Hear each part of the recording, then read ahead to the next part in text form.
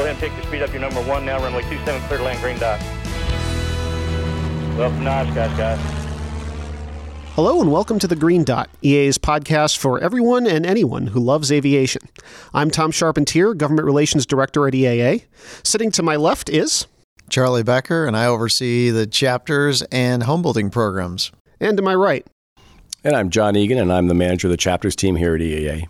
So today's episode is going to be kind of a cross between an episode where we bring in a guest to talk about a particular subject matter and kind of those hangar flying talks that we have among ourselves as staff here at EAA. Recently, I came into possession of of an aircraft project, actually, a WAG Aero 2+2, which is a home-built replica of a PA-14 family cruiser, Piper. And that put me into the ranks of the, I guess now 3 Cub copy builders here on staff, Charlie and John. And over the last month or so, we've been talking a lot about whether you call it scratch building or plans building, the idea of building an aircraft from plans, mostly with raw stock. And a lot of the intricacies, the things you have to learn to do that, and a lot of the decision points you make along the way. And we've been talking so much, we thought it might be a good episode.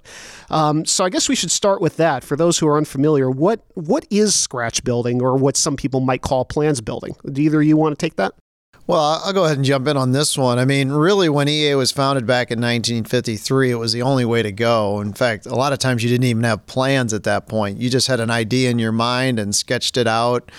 You know, Steve Whitman used to draw it on the hangar floor when he'd make a fuselage, but it was the idea of just having an idea or, a set of plans and just building it from those raw materials. Back in the day, they used to talk about what they'd call a kit, but it was really just someone went through and said to build a Flybaby or to build a Piper J3 knockoff, you needed this much tubing, this much wood, and it just made the ordering easier from, whoever aircraft producer or wherever the supply house was. But it's just the idea that you're doing pretty much everything yourself.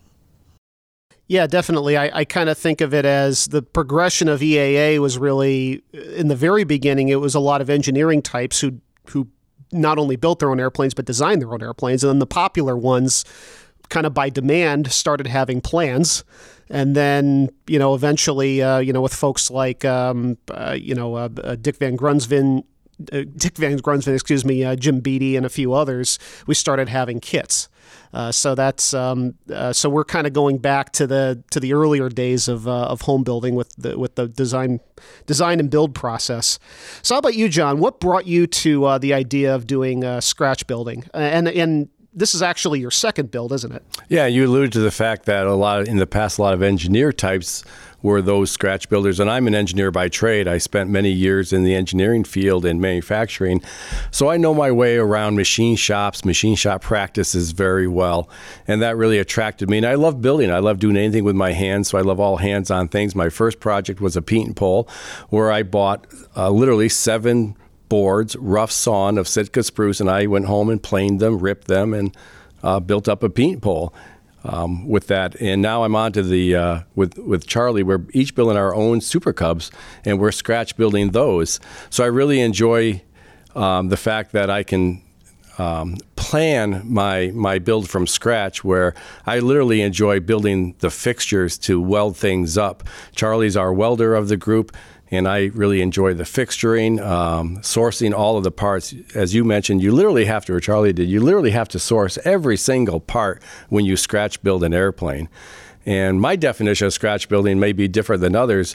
I liken it to baking a cake from scratch.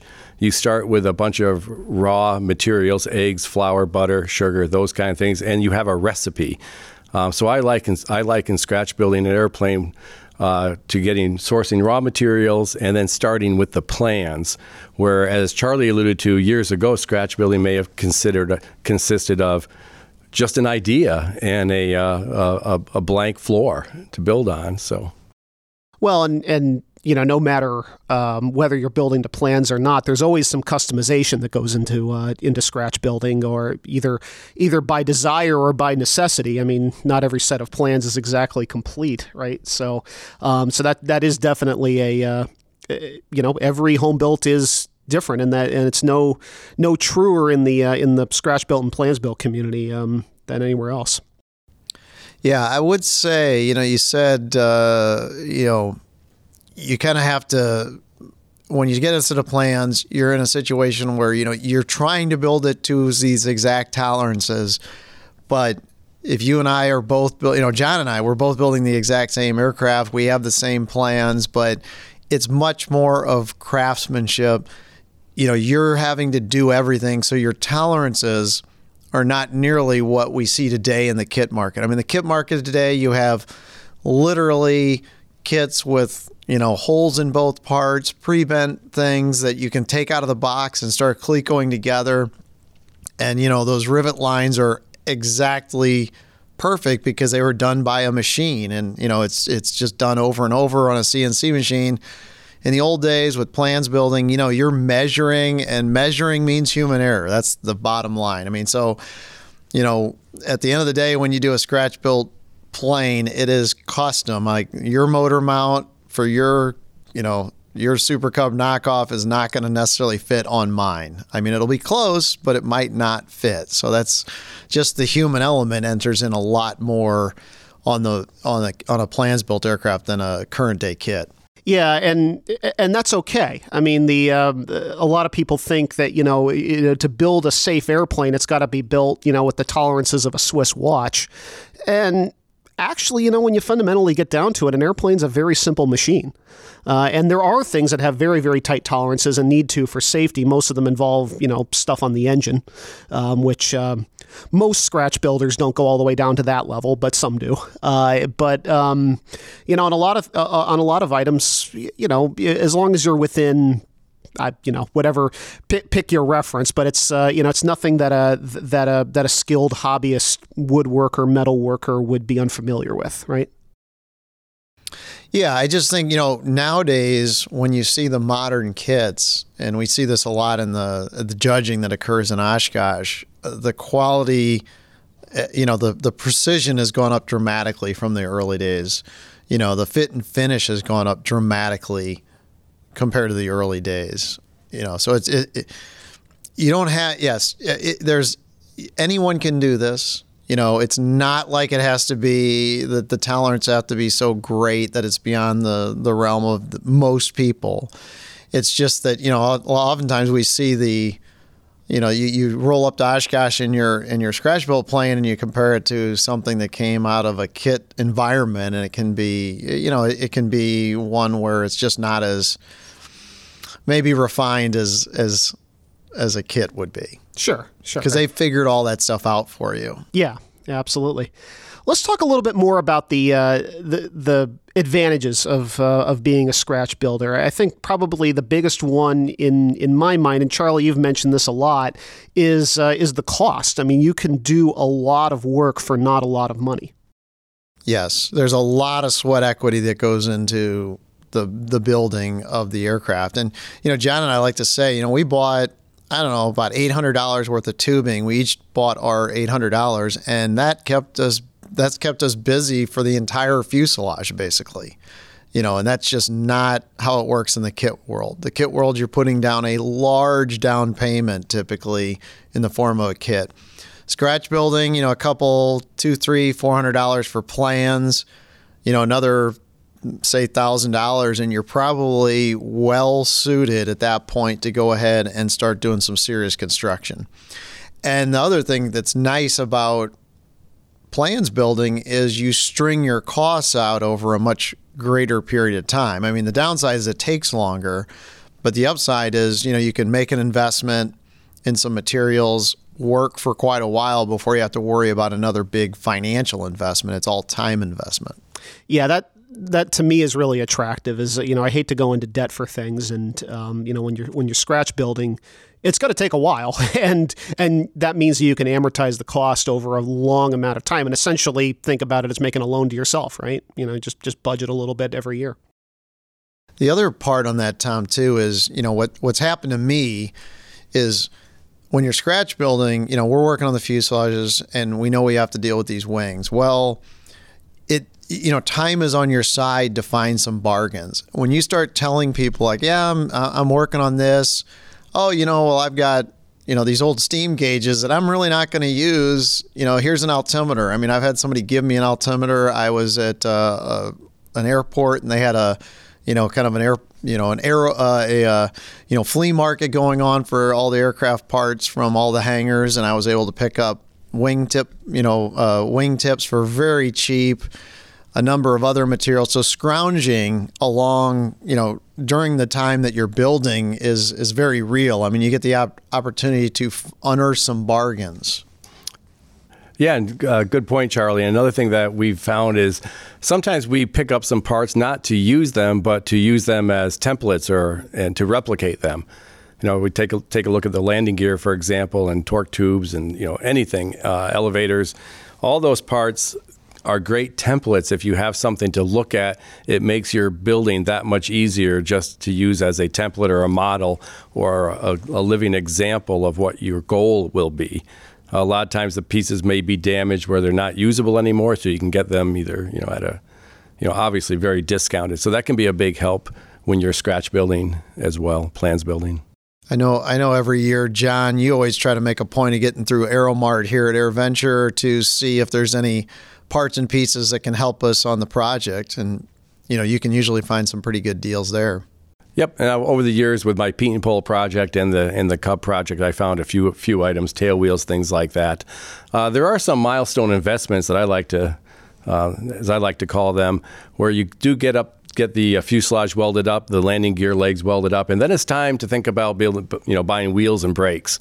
Then you have to make that decision: are you going to buy new or used, and what avenue you're going to take to get that? And that does, then you start putting a little bit of investment down into the project, and you really solidify your choice that, okay, this is something I'm committed to and I want to keep building when you start buying some of those items. So one thing we've been alluding to is the amount of time that a project like this takes. And it is a significant amount of time. I mean, we worked on the Zenith 750 STOL staff build, and, frankly, we didn't invest a ton every week into that project, but it still only took, Charlie, about 3 years or so, I think, by the time we finished it. And, that was a well-engineered kit, and some of the newer Zenith kits are even better engineered. So that definitely, and as we well know, right, we've done it twice now. You can actually build a modern kit aircraft in a week if you wanted to. Mm-hmm. But this is a lot longer. You guys have been at it for, John, how long have you been building yours? We like to talk about that we haven't watched a Super Bowl in over 10 years. So we have a commitment to work on Super Bowl Sunday and put our airplanes together. And we're nickel and dime. We're really nickel and dime builders when it comes to time as well as investment. I belong to the flying club. I enjoy flying the flying club airplane, so I have something to fly in, which affords me the opportunity, not to have to hurry to build an airplane. And same case with Charlie. He has a Cub of his own, and he's in the flying club here as well. So I just enjoy leisurely building. So it's not a race. I enjoy building for quality, and when I feel like building. But I am very anxious. I love building, and I think about it every day. Yeah, I think that is one thing that we always say here when we're trying to advise somebody on a project is don't build because you want to fly. Build because you want to build. And certainly it is a longer process, and some people may be turned off by that, but yeah, I mean, certainly if the project isn't keeping you away from having an aircraft that you can fly, which in both of your cases and mine as well, it's not, then that works out pretty well. What about some of the skills that you learn going through a process like this? And this is in no way to say anything against somebody who's building a more sophisticated kit, but you definitely do, by necessity, pick up a much more detailed knowledge of a lot of different fabrication skills when you're working on a scratch build. Yeah, I mean, I would make a fairly good argument that I think you need to know how to weld for most of them. That's not true of all of them. I mean, you can scratch build Zeniths and Sonixes, and that is a good option. Just to point this out, there are some designs out there by a couple of the kit manufacturers that do offer plans options, and that's an attractive way to go because you can also choose what you want to fabricate. So a lot of times they'll still sell you parts and pieces, so that makes it very good. So like, for example, if you don't want to learn how to weld and you're going to scratch build a Sonnax, you can buy the motor mount, the push-pull tubes, things that are welded straight from the company, and then do all the sheet metal yourself. But in general, if you're going to do more of a traditional one, like either a tube and rag plane or even a Pete and pull, I know on John's, he had it a weld, all that wood gets attached to different things with, steel fittings. So welding, either TIG or gas welding I kind of think is kind of a must-have skill to develop. And you can develop it too. I mean, you don't have to go into it with that skill, but there's a good chance you're going to want to learn that skill. And where would you pick up a skill like that? Let's say that you're interested in doing a project like a home built Cub maybe, and you're not a welder. Where would you go for that? Well, I know I started acquire my welding skills by getting together with the tech counselor at my chapter, and he spent some time with me, got me the foundational instruction, and then it's all about practice after that.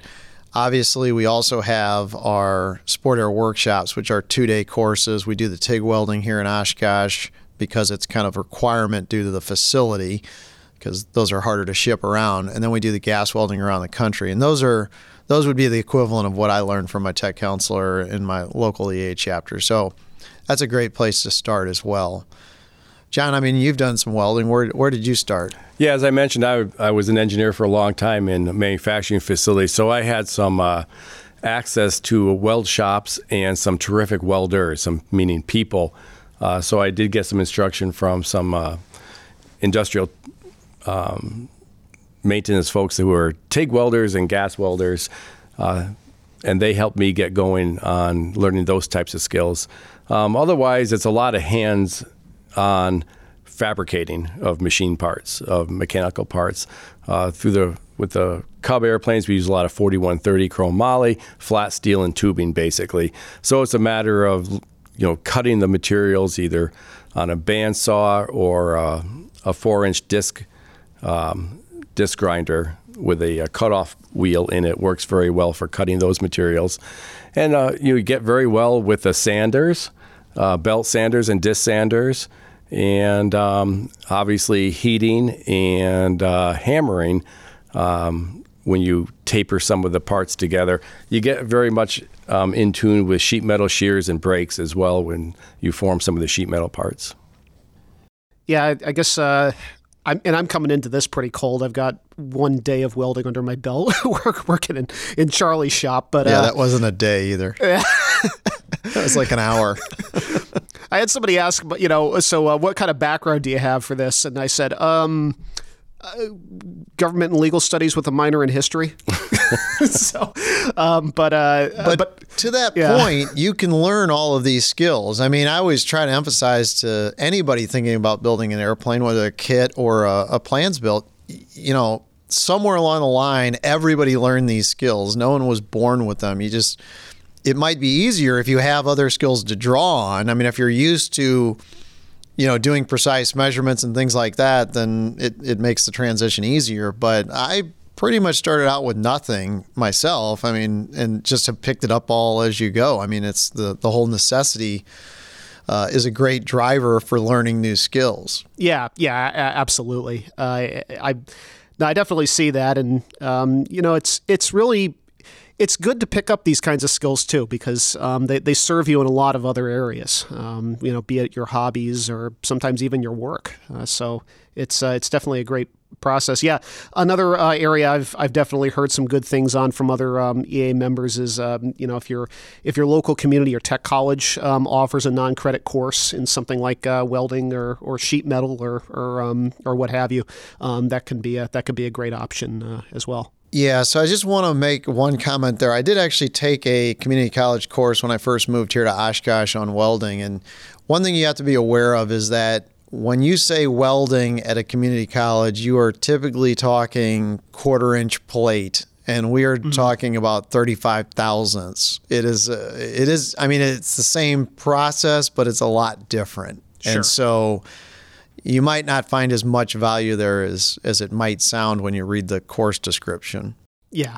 Yeah, and I think often a community college or a college curriculum may more often include MIG welding instead of TIG welding. Yeah. And you really want to learn TIG welding if you're going to weld aircraft parts, or of course you can use gas welding, which is oxygen and acetylene flame for a heat source.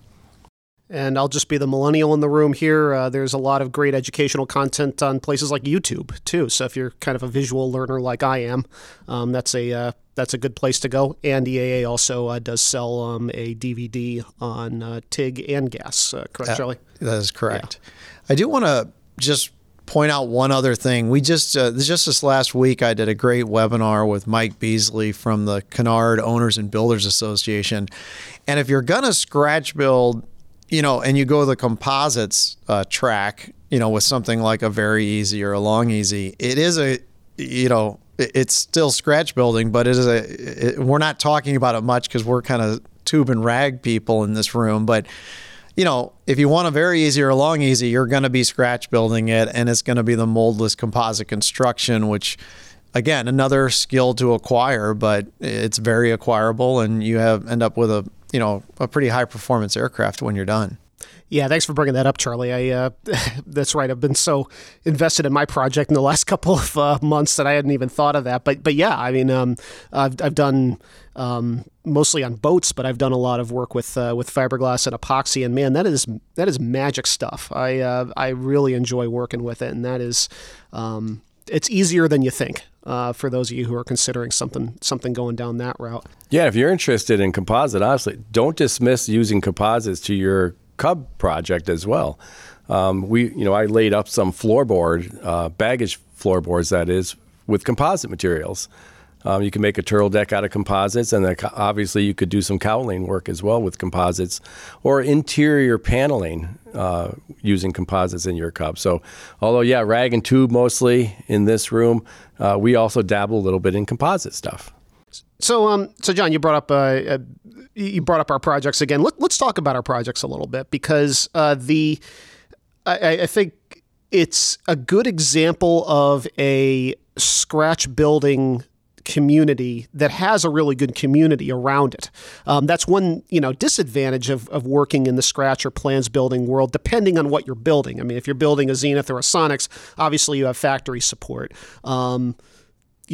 For a lot of other designs, the person who designed it may not even be with us anymore. So the experimental Cub community is obviously very, very strong and healthy. Not just because of the folks that are playing around the backcountry in Alaska. The Stoll community is stronger than ever. So there's a lot of interest around this right now, and I think that's one advantage of building a design that is kind of unique in that, there's a large experimental community around it, and then there's also a large standard category certified community around it, which also gives me a lot of faith in the design, the fact that it's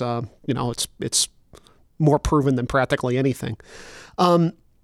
So John, let's start with your project real quick. You're building basically, you could think of it as a copy of an early Super Cub, right? Yeah, so I'm looking at the first Super Cub, Super Cub 1. We started with the E2 Cubs and then the J3 Cubs, PA11 Cubs, and then came along the first version, the Super Cub, which was a 90 horsepower airplane without flaps, and it was enclosed, the fully enclosed cowl around the cylinders of the airplane. So that's basically what I'm building, except with a little bit larger engine. I plan on going over 100 horsepower with my engine selection, but it's a basic Cub without flaps. Trying to keep it light. I'm a sport pilot, so I want to make sure I can get into that category. I'm looking forward to Mosaic, Tom, when that happens, and then I will be able to raise my gross weight on my registered airplane higher because I will know that I built it structurally with the integrity to go with for example, 1,800-pound gross weight as opposed to a 1,320, which I may end up registering it to begin with. Yeah, you're not going to finish in the next 2 years, are you? Probably not. All right. Then Right. I probably do your best to hold me to it, but we should be good there. Yeah. So I'm looking for a basic lightweight Cub, steam gauges for the most part, maybe a little bit of engine. Digital gauges for the engine monitoring, possibly. But basically, old school Cub style, no flaps. And any other modifications to the original design that you made? Well, both Charlie and I are modifying our airframes with some safety upgrades that everybody is utilizing today. For example, the very common mod, safety-wise, is an X-brace in the roof of the canopy. Traditionally, there's just a one diagonal going across the upper canopy, and everybody adds that extra diagonal, making an X-brace. There are a couple of diagonal tubes down by your in the front of the cockpit, down toward the front corners of the engine mount that we're adding. Things like that. There's probably a couple other tubes that we're going to add that, or have added, that I'm not thinking of, but just some basic. Attaching the seat belts to the fuselage instead of to the seats. Years ago, seat belts were attached to seats, and now they're attached to floors. Things like that. A good example of how in the experimental category you can just do that with no paperwork and make the design a little bit safer. So that's good. On my Cub, I'm going to have access on the right side only, as traditional. On the left side, I'll have the flip-up window instead of a sliding window. And Charlie, your Cub? Yeah. So Charlie, you're building a little bit fancier Cub than John's. Why don't you take us through your build? Yeah, I mean, we started off with the same idea in mind, sport pilot kind of, 90 horse Super Cub knockoffs. And I fairly quickly, as a private pilot, with the passage of basic med, I was like, I don't really need to be as a sport pilot with this airplane. So I quickly discarded that, decided to go with, Lycoming 0320 powered kind of Super Cub. From day one, I wanted it to be a dirt bike of the air, so I put doors on both sides. So I'm going to have clamshell Super Cub doors so that you can really open it up. So it's kind of like an ultralight with a big welded structure around you, so that you get that ultralight feel, but yet you have this robust protective structure around you. Doing some doors on the side of the aircraft so that I can get a case of spotted cow in there. So when I go to visit my friends in other parts of the country, I can give them a gift. And then I'm also making sure that I can sleep in the back if I get stuck somewhere, and I don't have a hotel room or whatnot, that I can roll out a sleeping bag. And so I have extended baggage going back long enough that I'm not particularly tall, so it was fairly easy to add that in. So other than that, it's pretty much a Super Cub. And it's like I said, it's been fun, and I love welding. So for me, it was a natural to pick this design. Yeah. And so Charlie, you talked a little bit about what you sort of envisioned for the use of your aircraft, kind of being a sport utility vehicle, kind of, or dirt bike, maybe is baggage and capacity wise. Maybe that's a better analogy. John, what do you see as kind of the mission for your aircraft? So I'm trying to stick to the theory of building to 90% of my mission. So the 10% that I may go on a long or extended trip is not the purpose that I'm building for. I'm building to fly in circles around the state of Wisconsin, up into Minnesota, or wherever I land. So basically, low and slow flight, just enjoying just the scenery from a Cub. That's my mission. I want to make sure, though, I have plenty of power. There's no replacement for displacement, I'd like to say. So I just want to make sure that I can get up and go, because I will not have flaps. I have no intentions on landing in along riverbeds, gravel bars, sandbars, any of that type of thing. I'm a on airport kind of guy. Grass strips, absolutely. So I just want to be able to fly my Cub in those kind of situations. Good. Yeah. So and it sounds like you've made decisions consistent with that idea, which is something that's really important when you're selecting an aircraft to build or an aircraft to buy. Is pick something for what you want to do. I'll just quickly mention what I've got. So I'm building a WAG Aero Sportsman 2+2, not to be confused with the Glazair Sportsman 2+2, which is a completely different airplane. The WAG Aero is a copy of a PA-14, which is kind of a rare aircraft in its standard category form. It's kind of a widened PA-18 Super Cub with Super Cub wings, Super Cub landing gear, Super Cub empennage. Pretty much the only thing different is the fuselage has been widened to just barely squeeze in 4 seats. It's got 2 very narrow seats up front and kind of a sling seat in the back. But my significant other and I were kind of looking for a high wing that's a 4-seater, and in the home-built world, that kind of limits you to a couple of different designs, one of them being this, and I happened to have the opportunity to pick up this project. So the fuselage is done, and now I'm looking at a lot of decision points you guys have made a little while ago on your builds. What kind of wing do I want? The plans on mine call for a wooden wing, and this kind of is a good place to discuss. On scratch building, you have the freedom to kind of pick the materials and building techniques that you're most comfortable with. And I think I'm probably more comfortable, not that I'm an expert at either, but I'm more comfortable as a woodworker than a metal worker. And the wood wing definitely appeals to me. There's some sheet metal work to do potentially on the ailerons, and if I do the flaps. But I did want to go back to your guys' builds on the wings, because this is a good example of, even when you're scratch building, there's some opportunities to bring kits into the equation. Because these are Cubs and pretty much have all interchangeable parts, why don't you guys talk a little bit about the wings that you're putting on your aircraft? Sure. So a friend of mine, Bill Rusk, he's a Javeron Cub builder and a Super Cub guy, and he's always posting on supercub.org. He likes to call it kit bashing, where you take, I guess this came out of the model aircraft building world, but kit bashing is where you kind of take some parts and pieces from different kits and put them together. So you can do the same thing when you're scratch building. So if you're building something like we are, which is a Super Cub knockoff, if you were able to find the right set of, ragged out Super Cub wings, you might use those. In my case, I ended up, because I'm more of a welder and I just want to make some progress, I ended up buying a wing kit, and I'm just going to use those wings. So I'm kind of somewhere between a kit and a scratch built design now because of the decision to go with a wing kit. And so that exists in the world of scratch building, and there's nothing wrong with it. And I think the only thing it'll impact is if I ever decide to judge it at Oshkosh, it won't be in the scratch building category. It'll be over in the kit building category.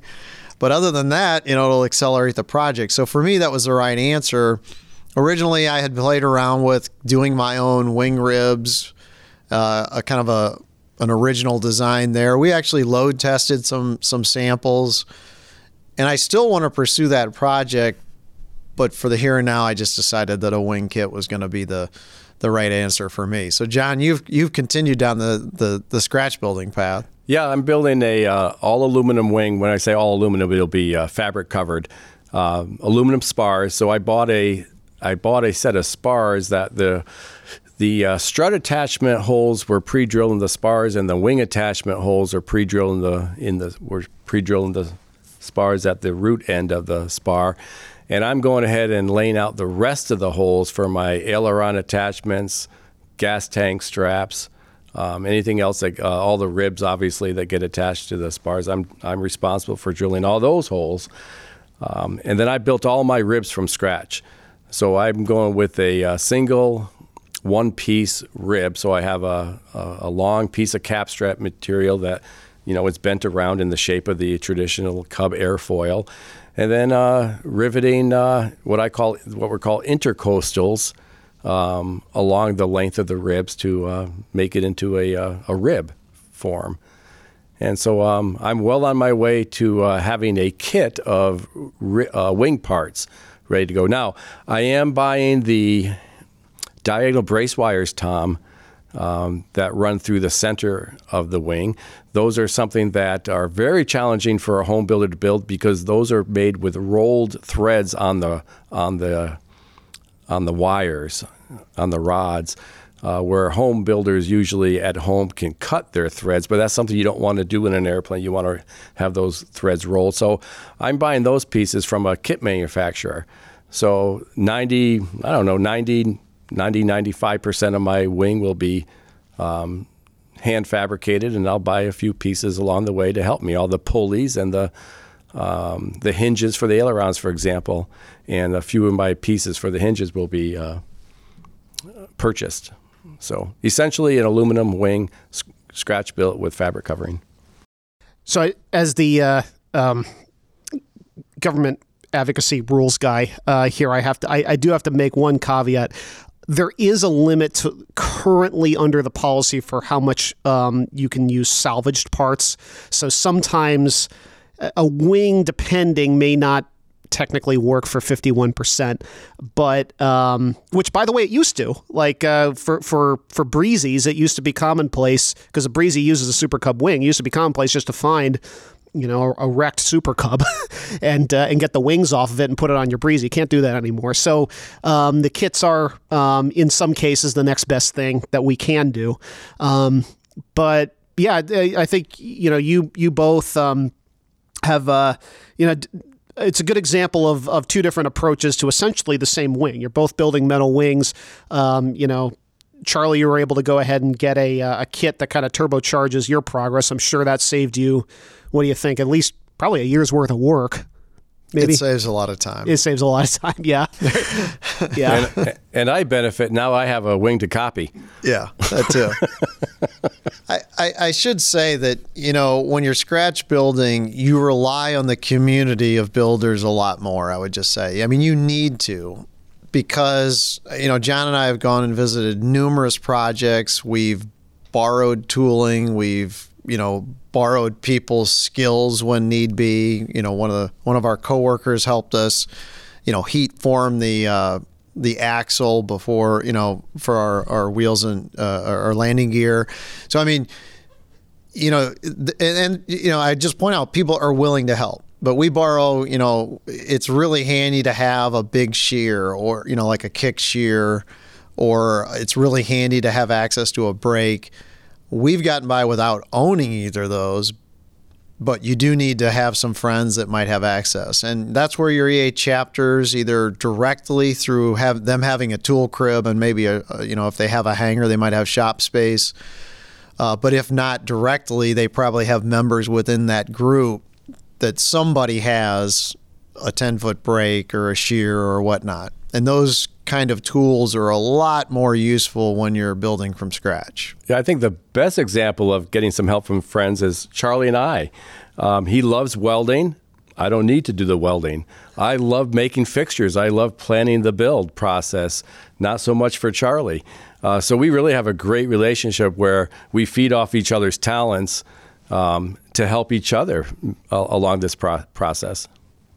Yeah, no, definitely. And that's a really good, it's a really good example of the kind of support that you need to find when you're working on that. And very much why I've been in your guys' office a lot more in the last couple of months.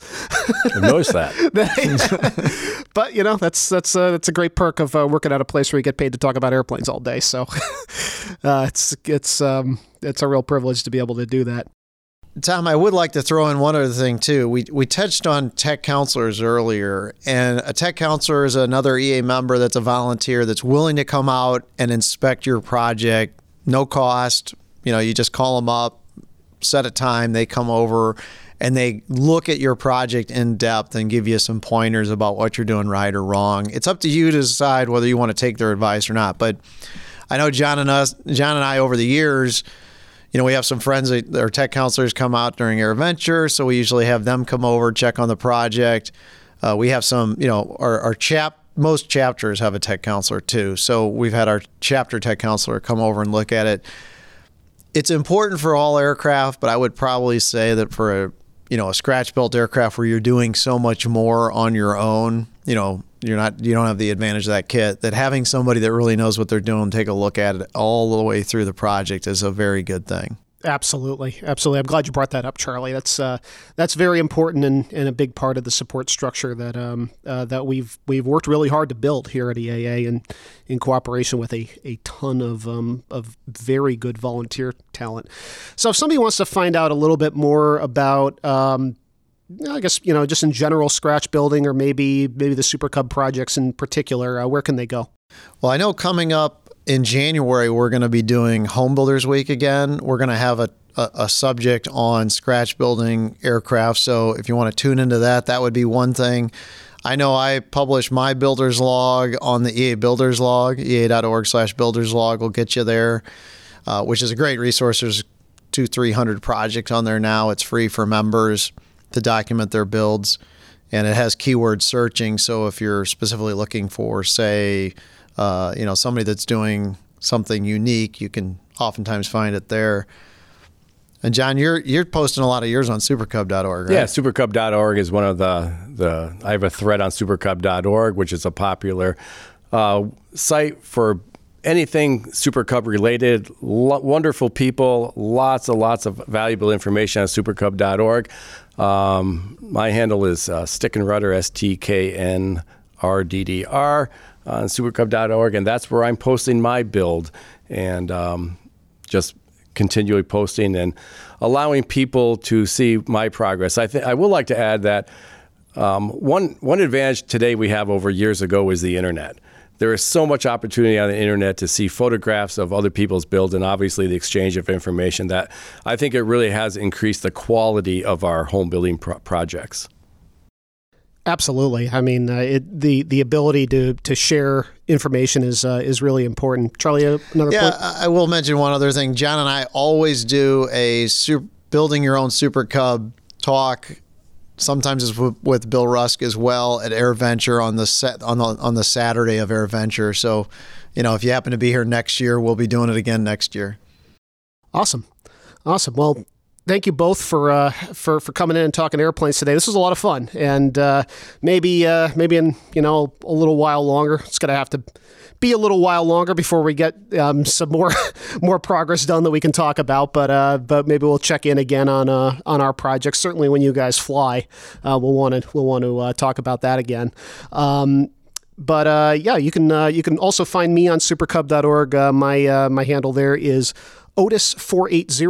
We're calling the airplane Otis after the champion of Katmai's Fat Bear Week, because the other name for the airplane is a Chubby Cubby. So that was our idea there. But and if you want to leave a review for the podcast, you can do that on your favorite podcast app. We always love seeing your feedback.